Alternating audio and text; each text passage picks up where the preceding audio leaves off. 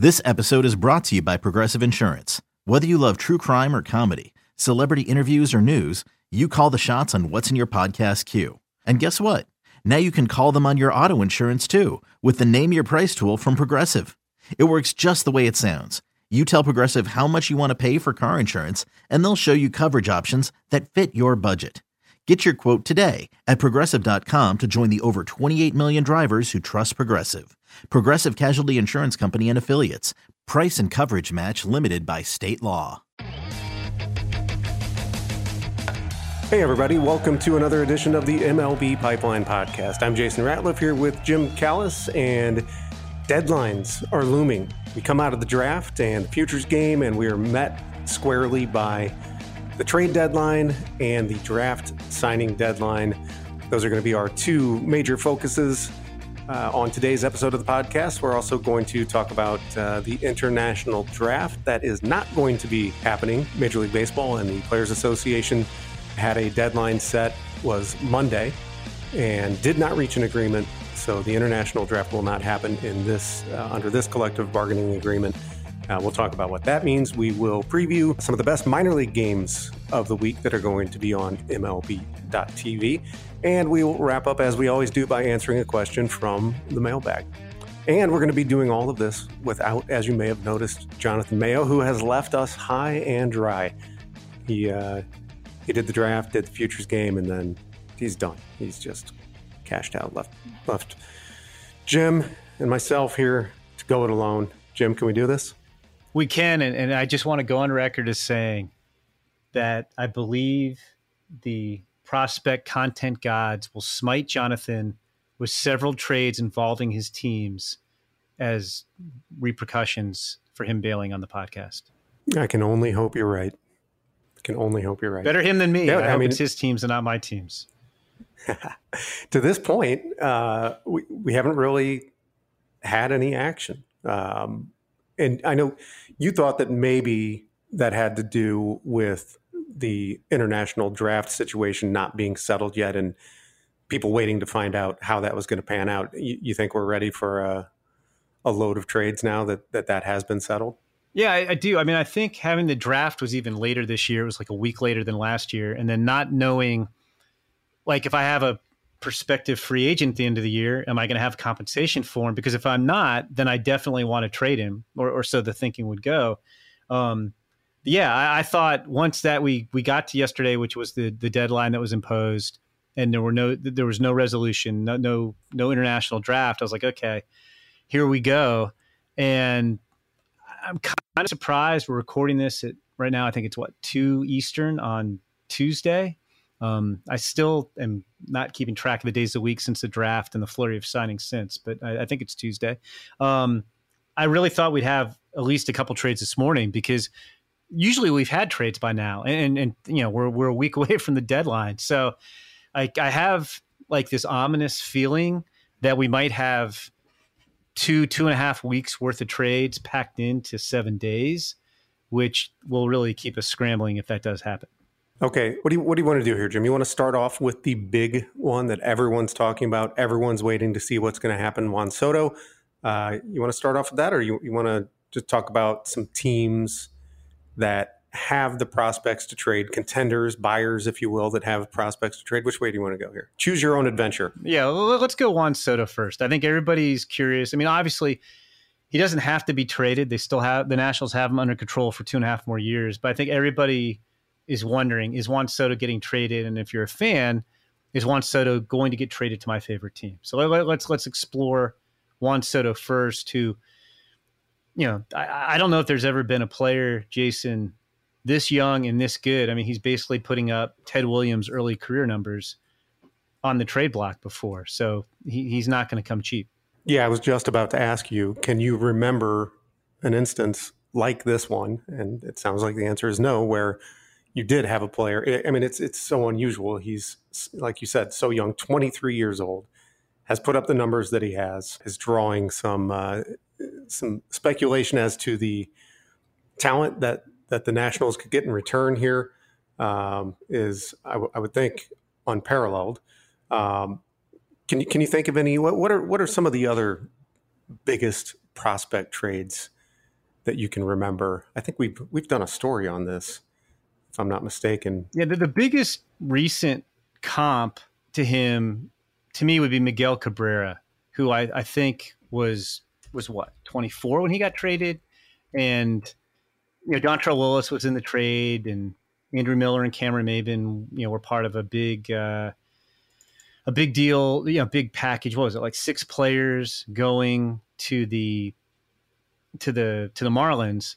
But that's probably the biggest comp. And I found what I was looking for. So Joe Sheehan, who has a newsletter and he has a lot of insightful thoughts, he went back and looked. He was talking about Juan Soto in general. He said he's one of 20 players in baseball history who would have 20 Baseball Reference WAR and 150 batting runs through his age 24 season.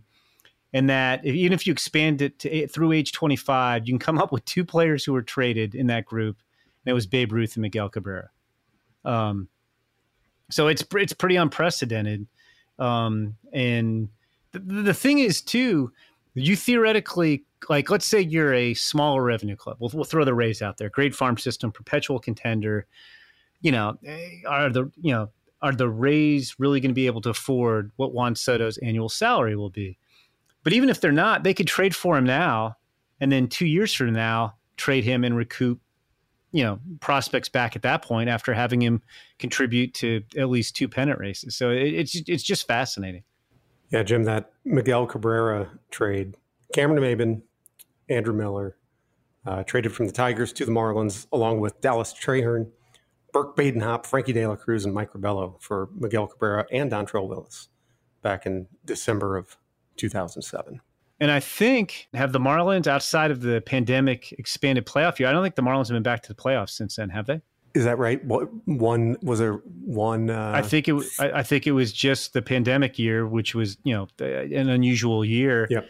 And you look at Babe Ruth, and the Red Sox kind of went in the tank for 15 years after that. Like, it's kind of ominous if you're the Nationals. Okay, so what could the Nationals? What kind of package are we looking at here? Obviously, we won't know until we know. But there's a lot of speculation out there. There have been plenty of stories written proposing potential prospect packages. We had a story on MLB.com where a handful of reporters put together packages for 7 different teams.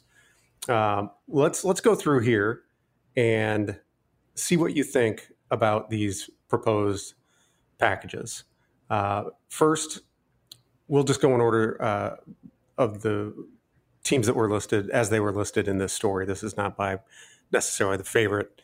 We also had a story where 17 front office executives were polled and asked which clubs they thought were the front runners to land Soto. And in that poll, the leading responses were the Dodgers and the Padres. But we're going to start here with the Mets.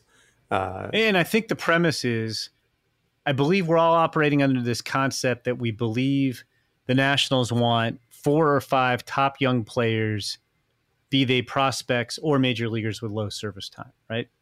Like it's going to take, that seems to be what everybody thinks it's going to take.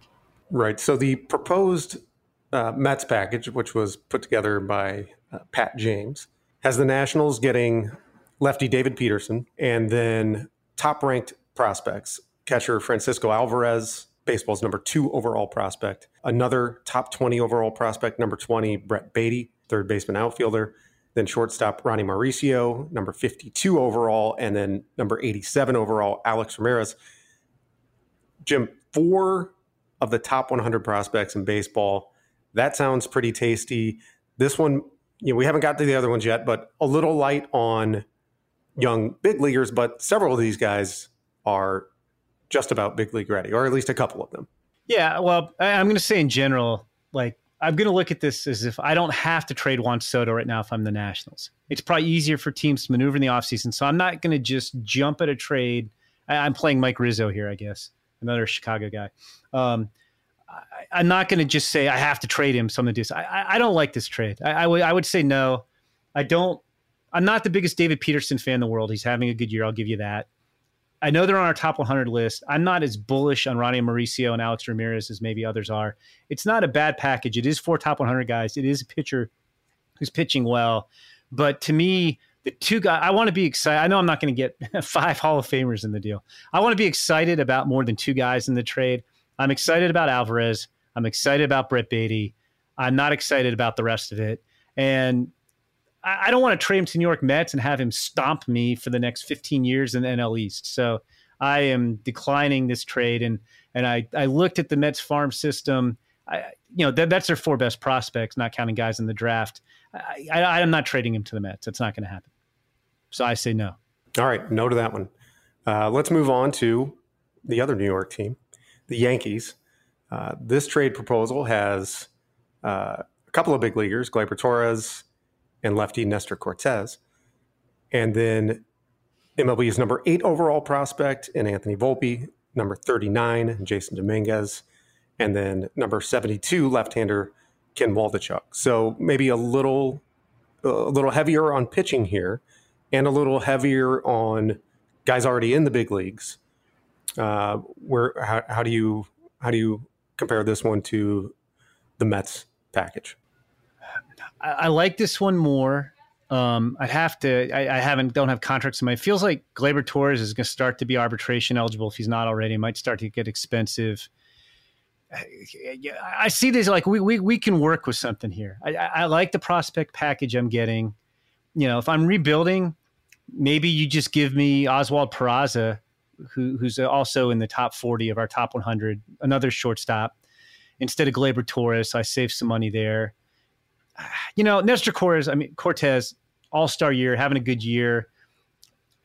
I think he kind of does it with mirrors a little bit, even though he's having a great year. So maybe I'd want the big leaguer to be a little bit better, but like we could, they have other prospects too. Like this is promising. I'm returning Brian Cashman's call, and we're gonna have a long discussion about. I wouldn't do this exact trade, but I think there's a genesis of something there. And you would prefer the minor leaguer, the prospect, over Torres in this situation? Just because, again, I have to look here. Future cost. I've not done my homework. Yeah, Gleyber Torres is arbitration eligible. He's going to be a free agent in a couple of years, so he might not be around when the Nationals are good again. So I might rather get Oswald Peraza, who's got no service time, and my future double play combination will be Volpe at second base and Peraza at short. And I don't want to pick Gleyber Torres' salary.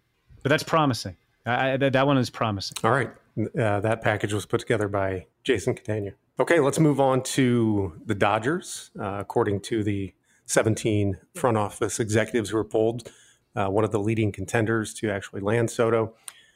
This package, the Nationals would get Dustin May, Bobby Miller, Andy Pages, Miguel Vargas, James Outman. So that's the Miller is the number 26 overall prospect in baseball. Pages number 47, Vargas number 70, and Outman is the Dodgers number 17 prospect. And actually in this one, this has Soto, Patrick Corbin, and Cash going to the Dodgers. Your thoughts on this one, Jim? Yeah, and here's to me the Dodgers are the favorite because I don't think any team has a better combination of money, big league talent, and minor league talent than the Dodgers. And if I had to pick who I think will swing a deal for him, if they're interested, it would be the Dodgers.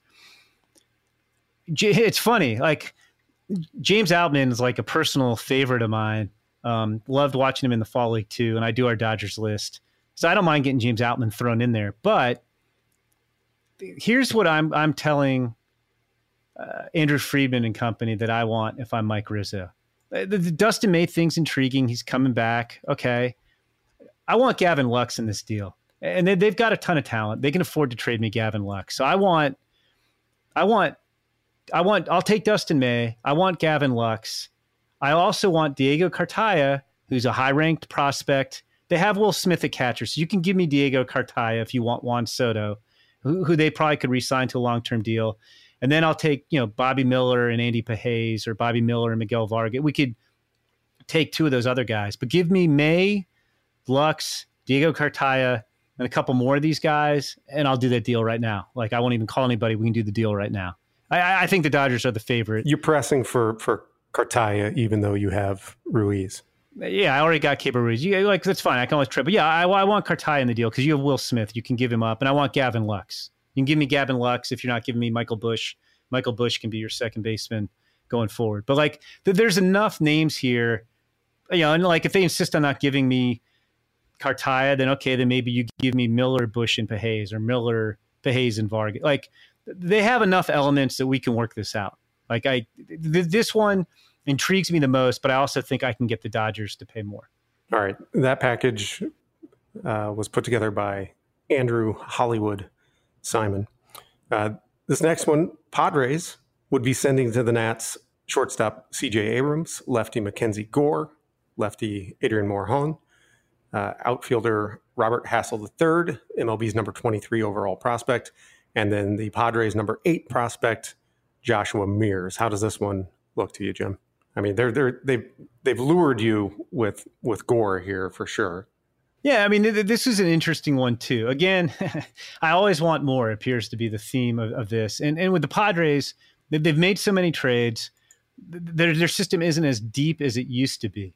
I want James Wood instead of Joshua Mears. You got to give me James Wood, who's one of the better athletes in last year's draft and is off to a promising start with his bat. I might want to upgrade Morejon a little bit, but you know me, Jason. If you're giving me Mackenzie Gore, you already got me interested. But Abrams, Gore, Hassel, James Wood, and maybe we can upgrade Adrian Morejon and get a little bit better player. Like, again, I think you've got the foundation of something that can happen there. I'd be very interested in that trade as well. And I could see, I mean, AJ Preller isn't afraid to roll the dice. Like, I could see AJ Preller trading 5 or 6 players to get Juan Soto. He's not going to be afraid to do that. So I'll play along. I'd be happy to engage in conversation. Again, I want to tweak this a little bit, but it's a good foundation. All right, that trade proposal was put together by MLB.com's David Adler, and now here is one from Sarah Langs, who put it together for her hometown Giants. She says the Nationals in this deal would be getting right-hander Logan Webb, shortstop Marco Luciano, who is MLB's number 9 prospect, lefty Kyle Harrison, who's number 25 overall, Giants outfield prospect Luis Matos, who's number 65 among baseball's top prospects, and former top 100 prospect, Giants number 5 prospect Helio Ramos. Jim, we were chatting a little bit before we started, and you, at the time, initially liked this one. Now that you've had a chance to see some of the others, what do you think? Yeah, I do. I feel like I'm more confident. Like, the Dodgers are really going to give me what I want. But what Sarah did here, that I think more than the other teams did, is she gave up a big leaguer who's going to hurt. Logan Webb is really good and he's really young, and that could be my guy I build my pitching staff around in Washington. So I really like the Webb, Luciano, Harrison component of it. We've talked about this maybe more in Slack than in the podcast, but Luis Matos has had a really bewildering year. I thought he was going to shoot up our top 100, and instead he's having a terrible year. So I want to feel a little bit better about that. Elliot Ramos, I'm not the hugest Elliot Ramos fan. There might be somebody else I might want in the system, but I do like the start of giving me Webb. Marco Luciano is going to hit a ton of home runs, and Kyle Harrison is the best left-handed pitching prospect in baseball. I'll be calling back the Giants. I'll be calling back Farhan and trying to see what else we can do here. But that top 3, that might be the best top 3 we've heard in any of these proposals. Do you feel like you'd be buying a little bit low on Luciano and Matos here, as Matos, as you said, has had the bewildering year, and Luciano a little bit of a disappointing year last year, dropped off a bit in our rankings? Yeah, but Luciano's so young and he was playing a high level. Luciano was fine in single A. Yeah, I mean, with Matos, I guess I'd be conferring with my scouting department, which we haven't had the chance to do at Pipeline because we've been so immersed in the draft, to figure out like what is going on here and try to figure that out. But that top 3, that's the best top 3, and I do like Matos. So that's a promising package. All right, here's a big one from the Mariners. To the Nationals, right-hander George Kirby, outfielder Jared Kelenic, shortstop Noelvi Marte, who is MLB's number 19 prospect, catcher Harry Ford, who is number 68, right-hander Emerson Hancock, who is the Mariners' number 5 prospect, just saw him in the Futures game, and lefty Juan Pinto, who is number 26 on the Mariners' top 30 list. What do you think about this one? Well, see, it's interesting. It's like the people knew I was going to be reviewing these. You know, I'm getting Mackenzie Gore in the Padres deal. I'm getting my Georgia guy, Emerson Hancock, in this deal. Here's the thing. I like this. I just don't know what to make of Jared Kelenic, and that scares me, and that would preclude me from pulling the trigger on this one. Now, if the Mariners are calling Mike Rizzo, the first guy he's asking about is Julio Rodriguez. And maybe they say no, but since the way I would play this one, if I get this call from Jerry Dipoto and I'm Mike Rizzo, and these are all trades, these are all like scenarios that are being discussed with me, I just tell them there's other packages I like more, and we're going to have to talk about Julio Rodriguez. And maybe that's a deal breaker, but that's fine. I'll go make my deal with one of the other deals I said I liked. But Kelenic just scares me, Jason. I mean, would you feel comfortable trading Juan Soto right now, and the second best guy you get back in the deal might be Jared Kelenic? Yeah, that's tough, huh? I mean, I just couldn't do that right now. A year ago, yeah, you'd feel a lot differently. Yeah. Maybe I'd want Edwin Arroyo in that package, but I like the other parts of it. But the Kelenic part kind of scares me. That's I think that's the first one that's included 3 pitchers. Well, would you, if you were Jerry Dipoto, would you give up Julio Rodriguez to get Juan Soto? Oh man, that's tough. I don't think I could. I think that's one where I don't think you can. I just don't think you can do that. I think because you get attached to the players in your organization, and Julio is so good and so just lovable as a person besides a prospect that I just don't see that the Mariners could do that. But if I'm Mike Rizzo, I'm asking for him. All right, that package was put together by Nick Aguilera. We have one more, the Rays. This package was put together by Brian Murphy.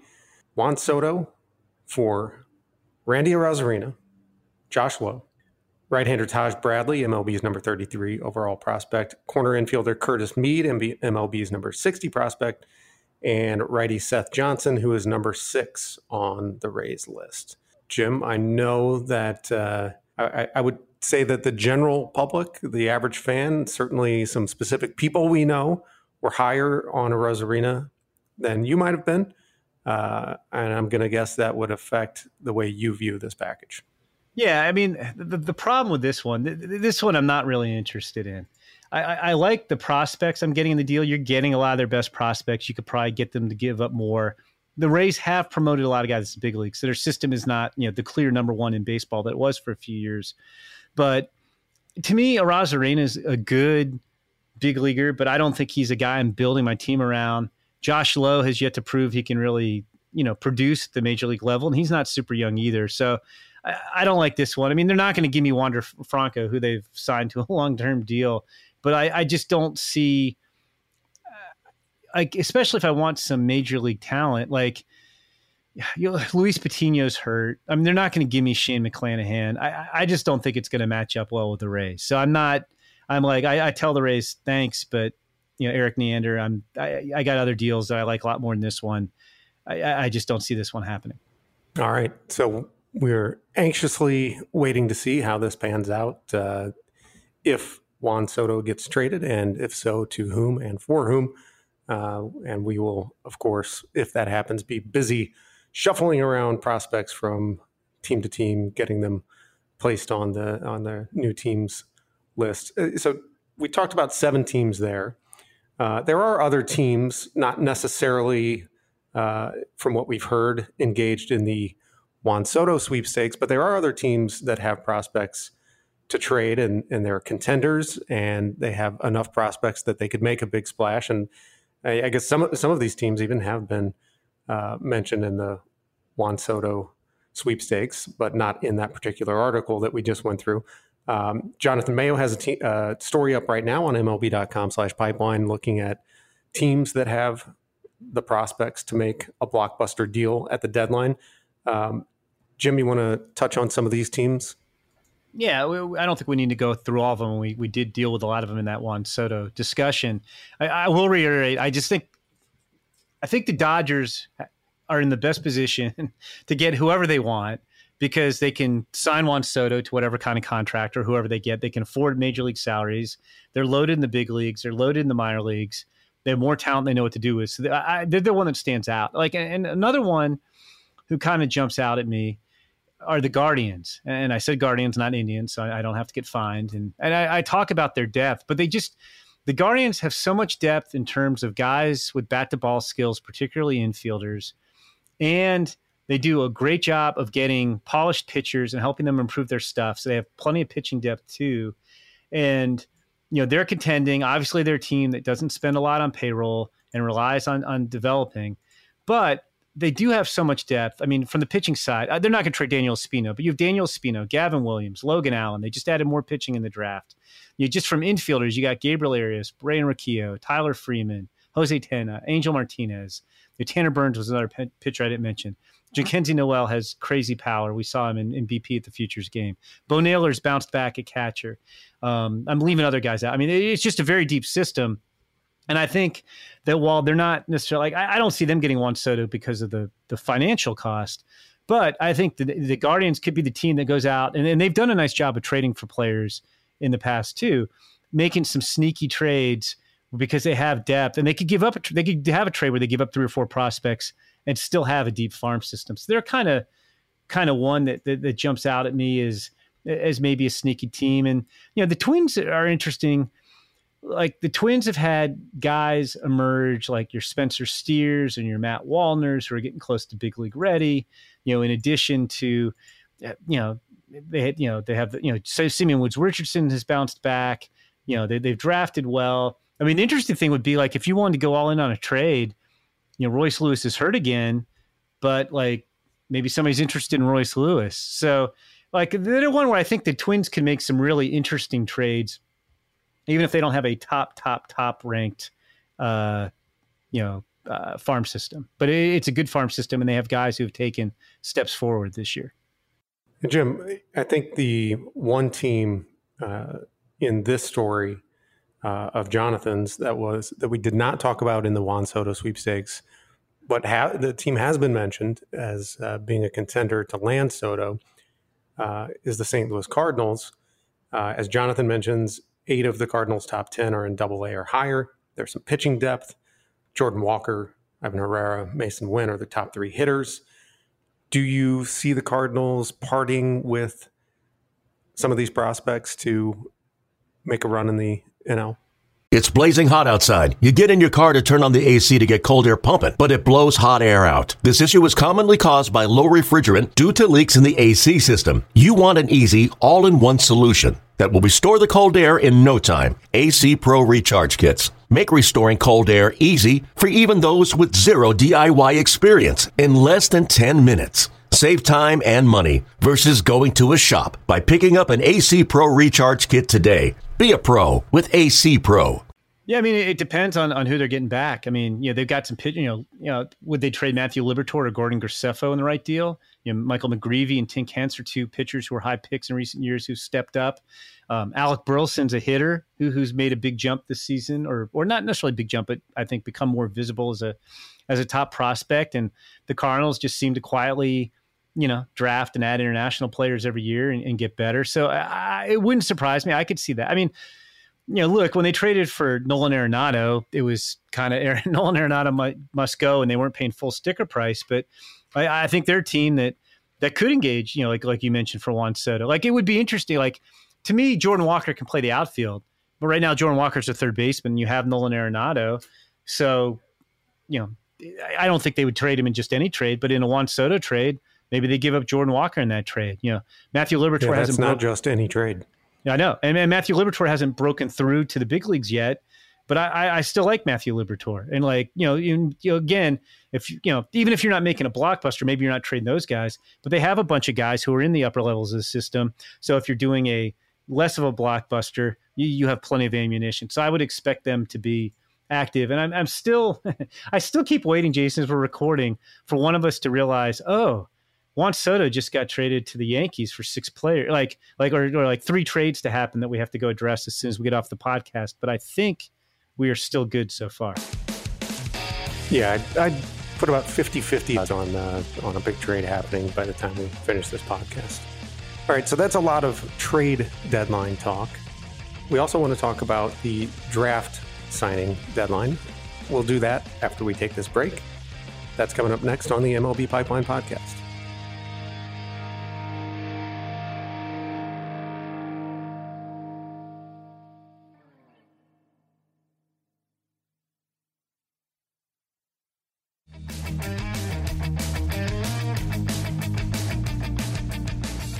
Welcome back to the MLB Podcast. I'm Jason Ratliff here with Jim Callis. We talked quite a bit about the trade deadline and some potential looming deals and prospects who could be traded. That's one deadline. That deadline is, by the way, is August 2nd at, what is that one, Jim? 6 p.m. And the signing deadline for the draft is Monday the 1st at 5 p.m., I believe.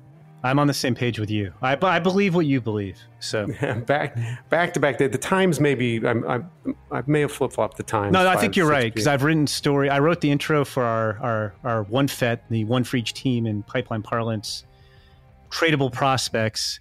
Yep. And I cited 6 p.m. So I think we're correct. Draft signing deadline Monday, August 1st, 5 p.m. Eastern. Trade deadline Tuesday, August 2nd, 6 p.m. Eastern. There we go.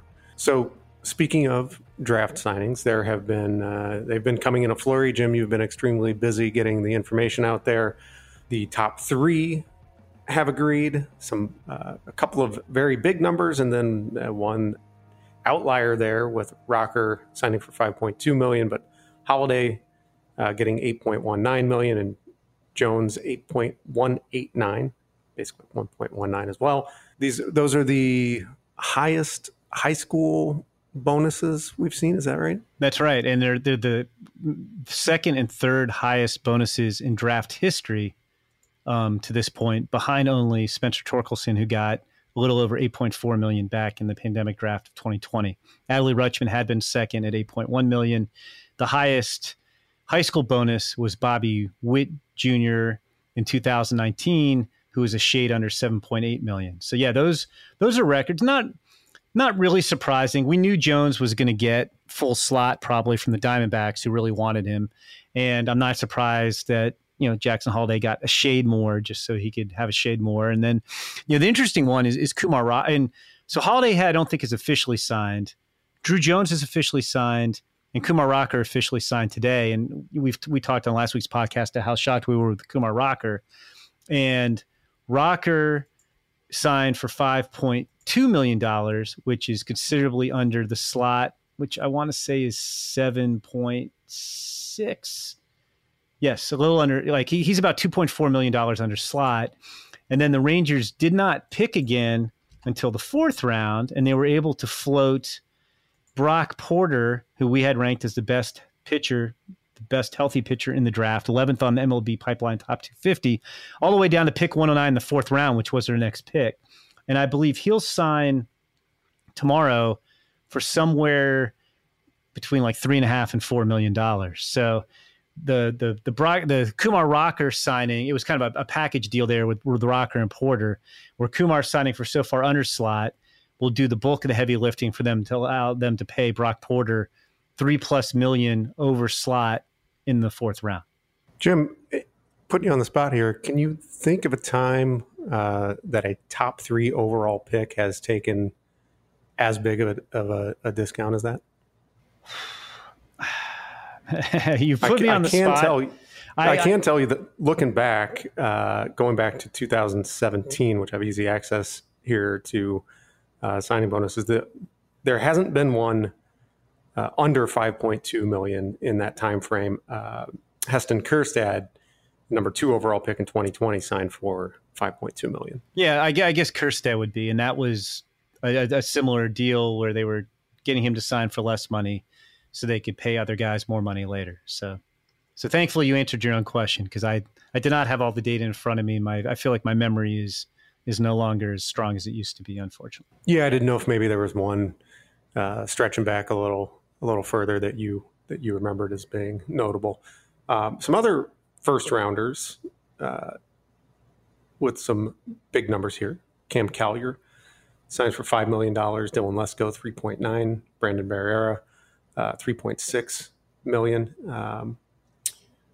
Any are those particularly noteworthy to you? Yeah, I mean, Cam Collier was interesting because we'd heard some talk he might slip a little bit after hearing he could go as high as 4th to the Pirates.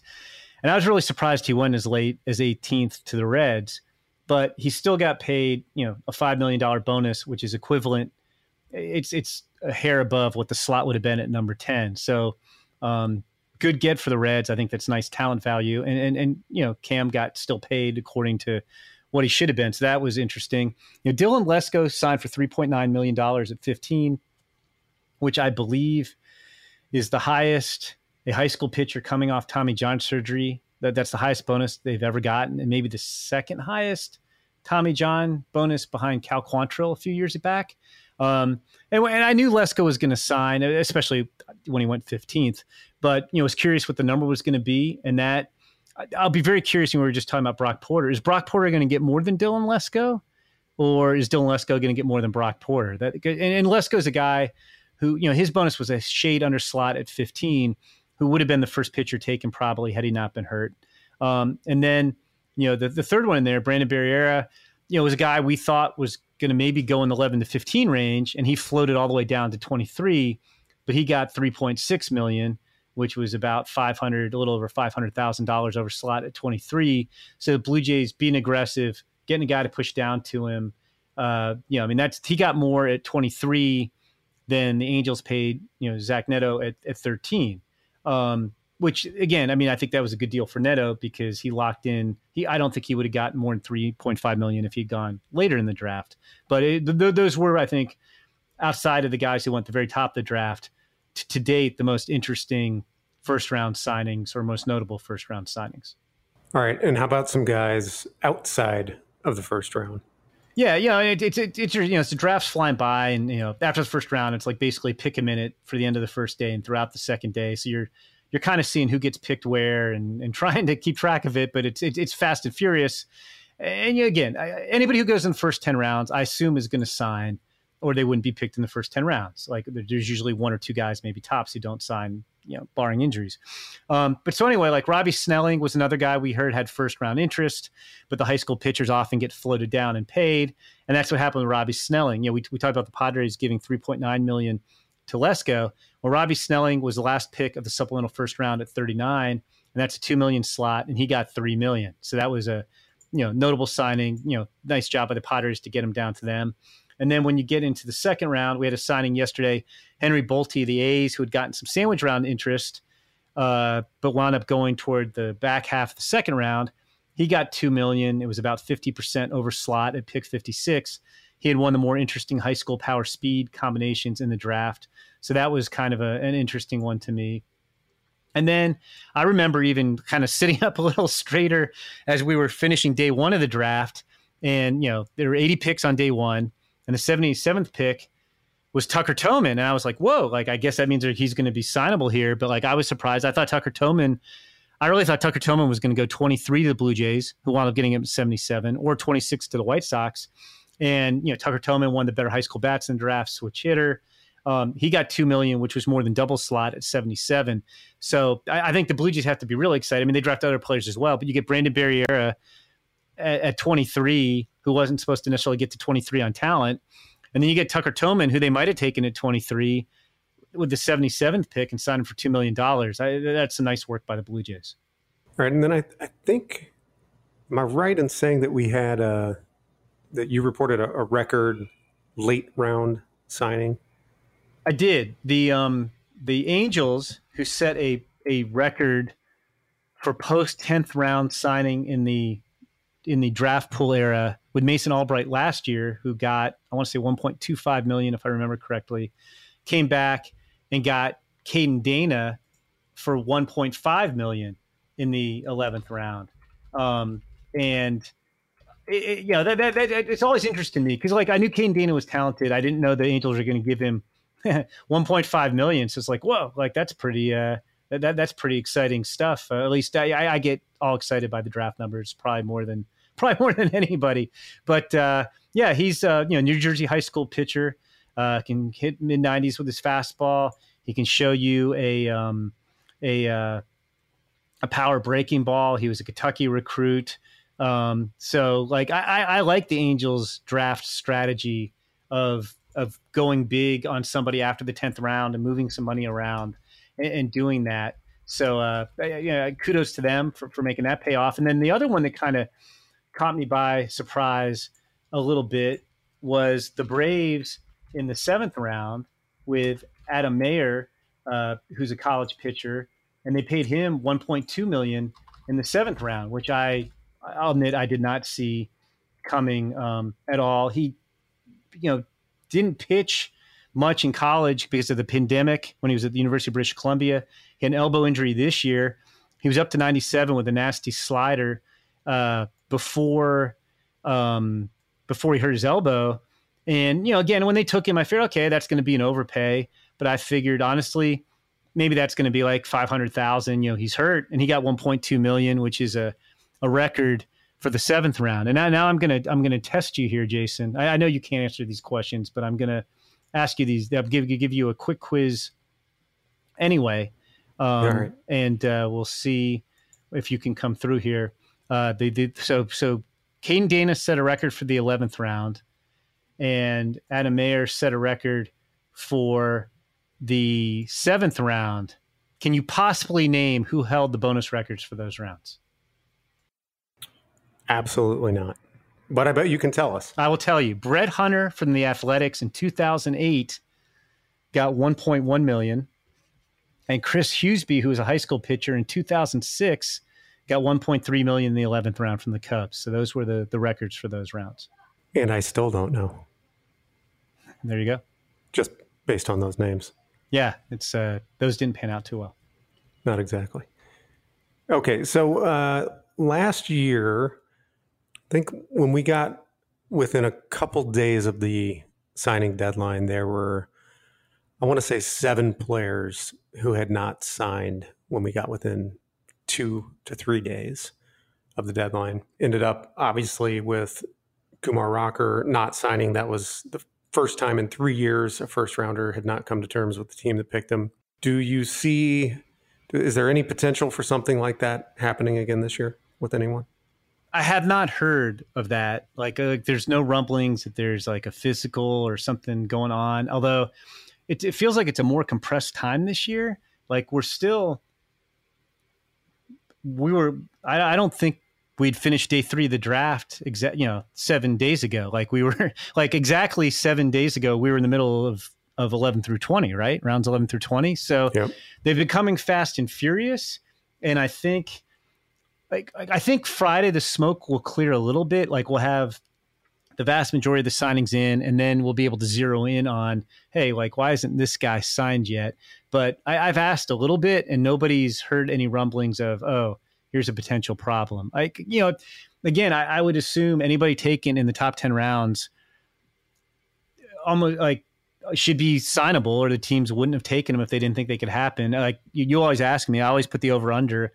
And guys filling physicals can happen, but the over under on guys I expect to not sign in the top 10 rounds is like 1.5, unless we have a rash of guys failing physicals. And last year we had 3 from the top 10 rounds that did not sign? Well, definitely Kumar Rocker. You had Alex Aloha of the Astros, and who else am I forgetting? Was it Fabian?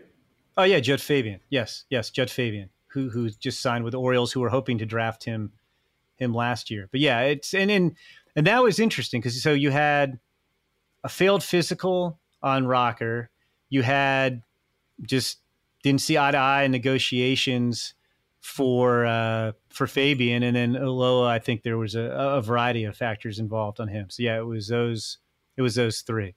Back in 2019, because we had a shortened draft in 2020. It was just 2 guys didn't sign in 2019. All right, so the over-under is set at 1.5. A firm 1.5. Okay, we are going to take a break. When we come back, we're going to talk about the international draft negotiations and the fact that that is not going to happen during this collective bargaining agreement. We'll talk about that. We'll look ahead to some of the best minor league games on MLB.tv this week and answer a question from the mailbag. That's all coming up next on the MLB Pipeline Podcast.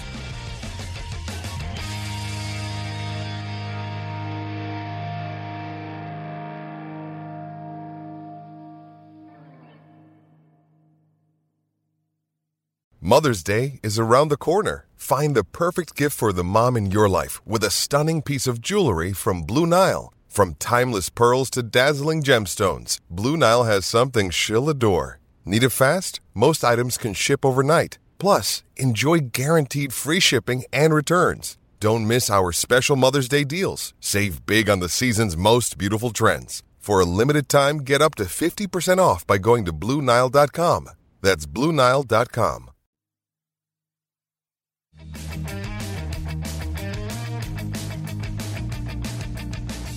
Welcome back to the MLB Pipeline Podcast. Jason Ratliff, Jim Callis here. We've talked deadlines, trade deadline, and signing deadline. There was another deadline. We're recording this on Tuesday. Yesterday was the deadline for MLB and the MLBPA, Players Association, to reach an agreement on an international draft. If they reached an agreement to install an international draft that would do away with the qualifying offer system and free agency, those two things were tied together. They were not able to come to an agreement. The Players Association rejected MLB's final proposal, so the qualifying offer system remains. Jim, the ramifications of this?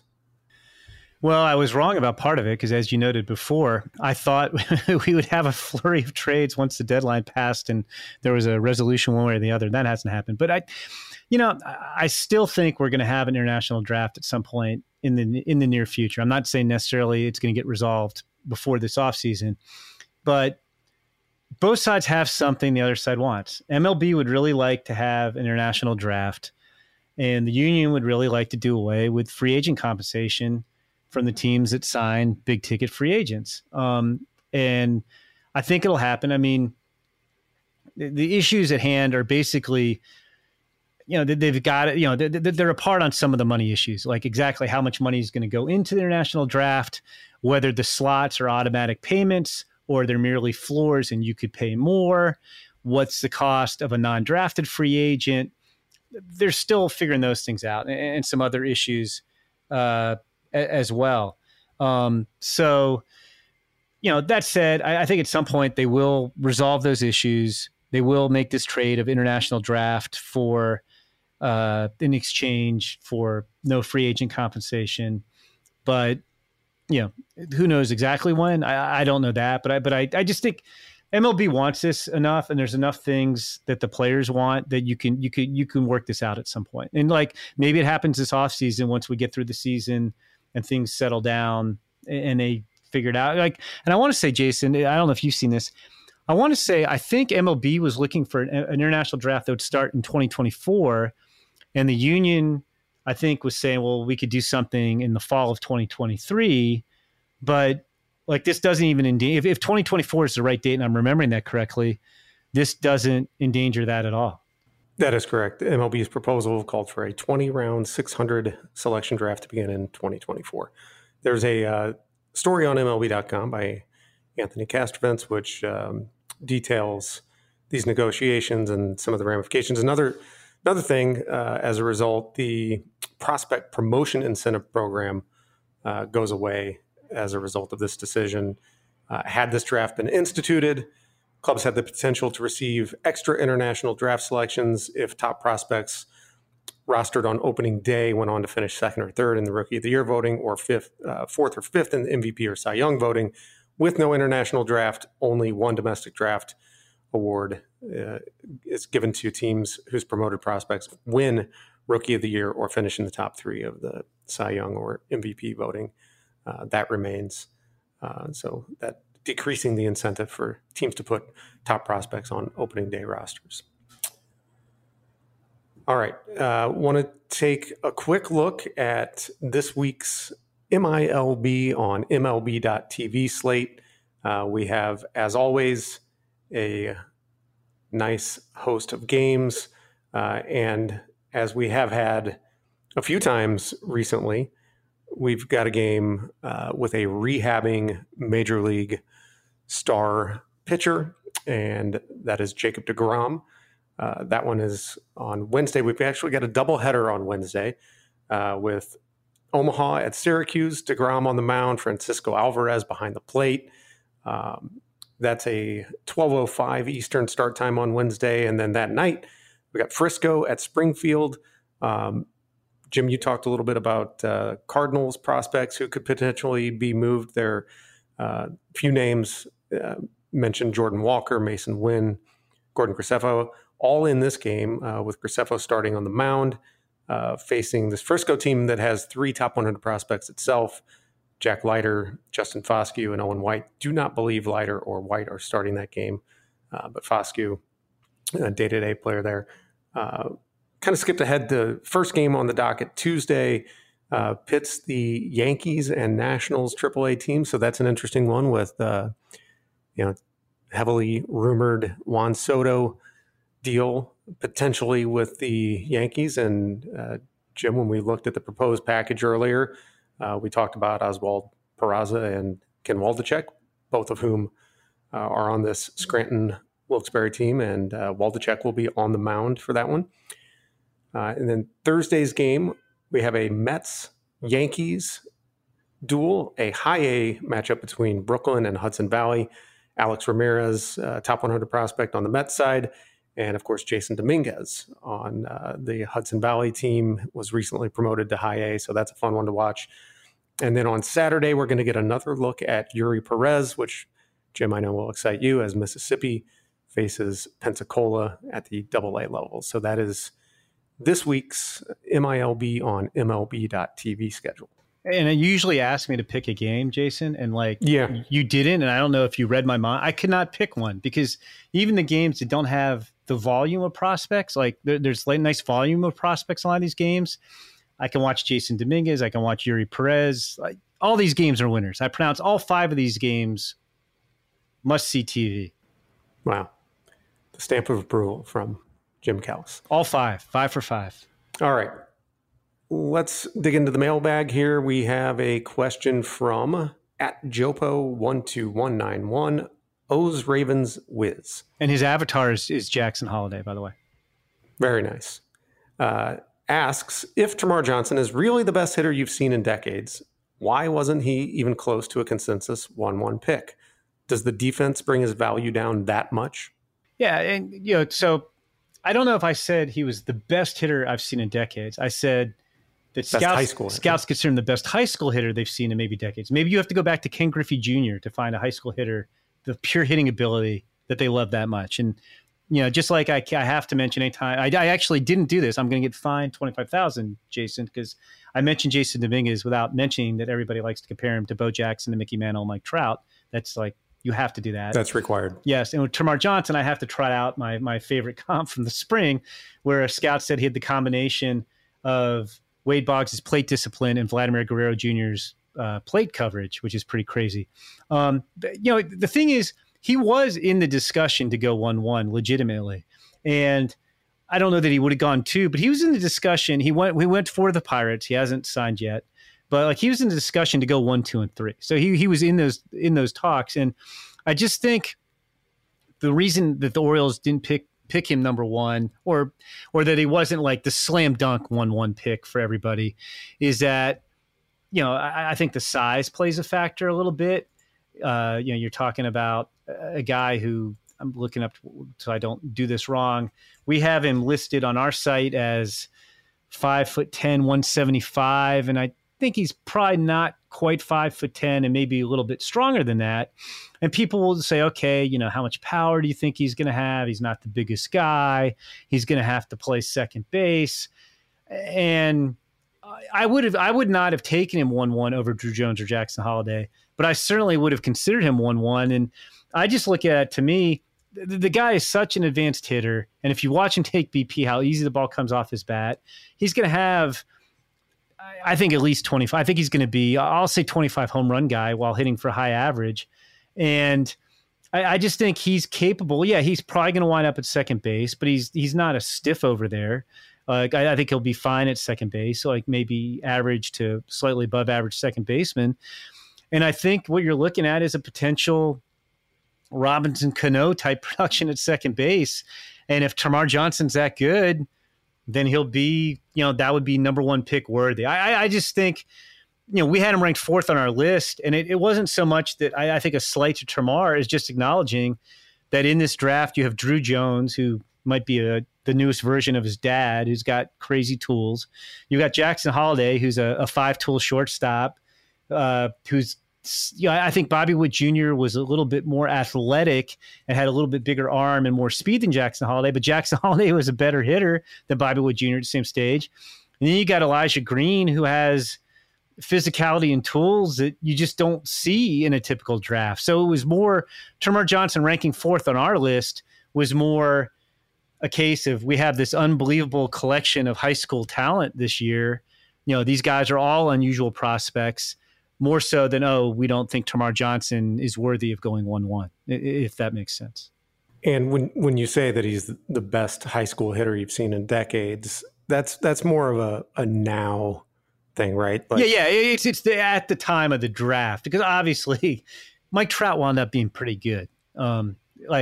But at the time, nobody was raving that Mike Trout was this unbelievable high school hitter, the type of thing. So these other guys, Jones, Green, Holliday, you're looking at more of their ceilings and their projection. And with Termarr, you're saying as of right now, he's the best high school hitter you've seen in decades. Correct. It doesn't mean he'll necessarily be the best all-around player when all is said and done. But yeah, that's where we're going with that. Like whenever you talk about it, it's kind of, I'm glad you asked that question. It's in my mind, I always am thinking it's implied. It's at the time they were drafted, because it would be silly to say Termarr Johnson is better than Mike Trout. Like I will not go that far, even though I like Termarr. All right, thanks to Jopo12191 for that question, and thanks to everybody for listening. That's going to wrap it up for this week's episode of the MLB Pipeline Podcast. Don't forget to subscribe on Apple Podcasts, Spotify, or wherever you get your podcasts so you don't miss an episode. If you're enjoying the show or have any suggestions, leave us a rating and a review. Thanks, everybody. See you next week.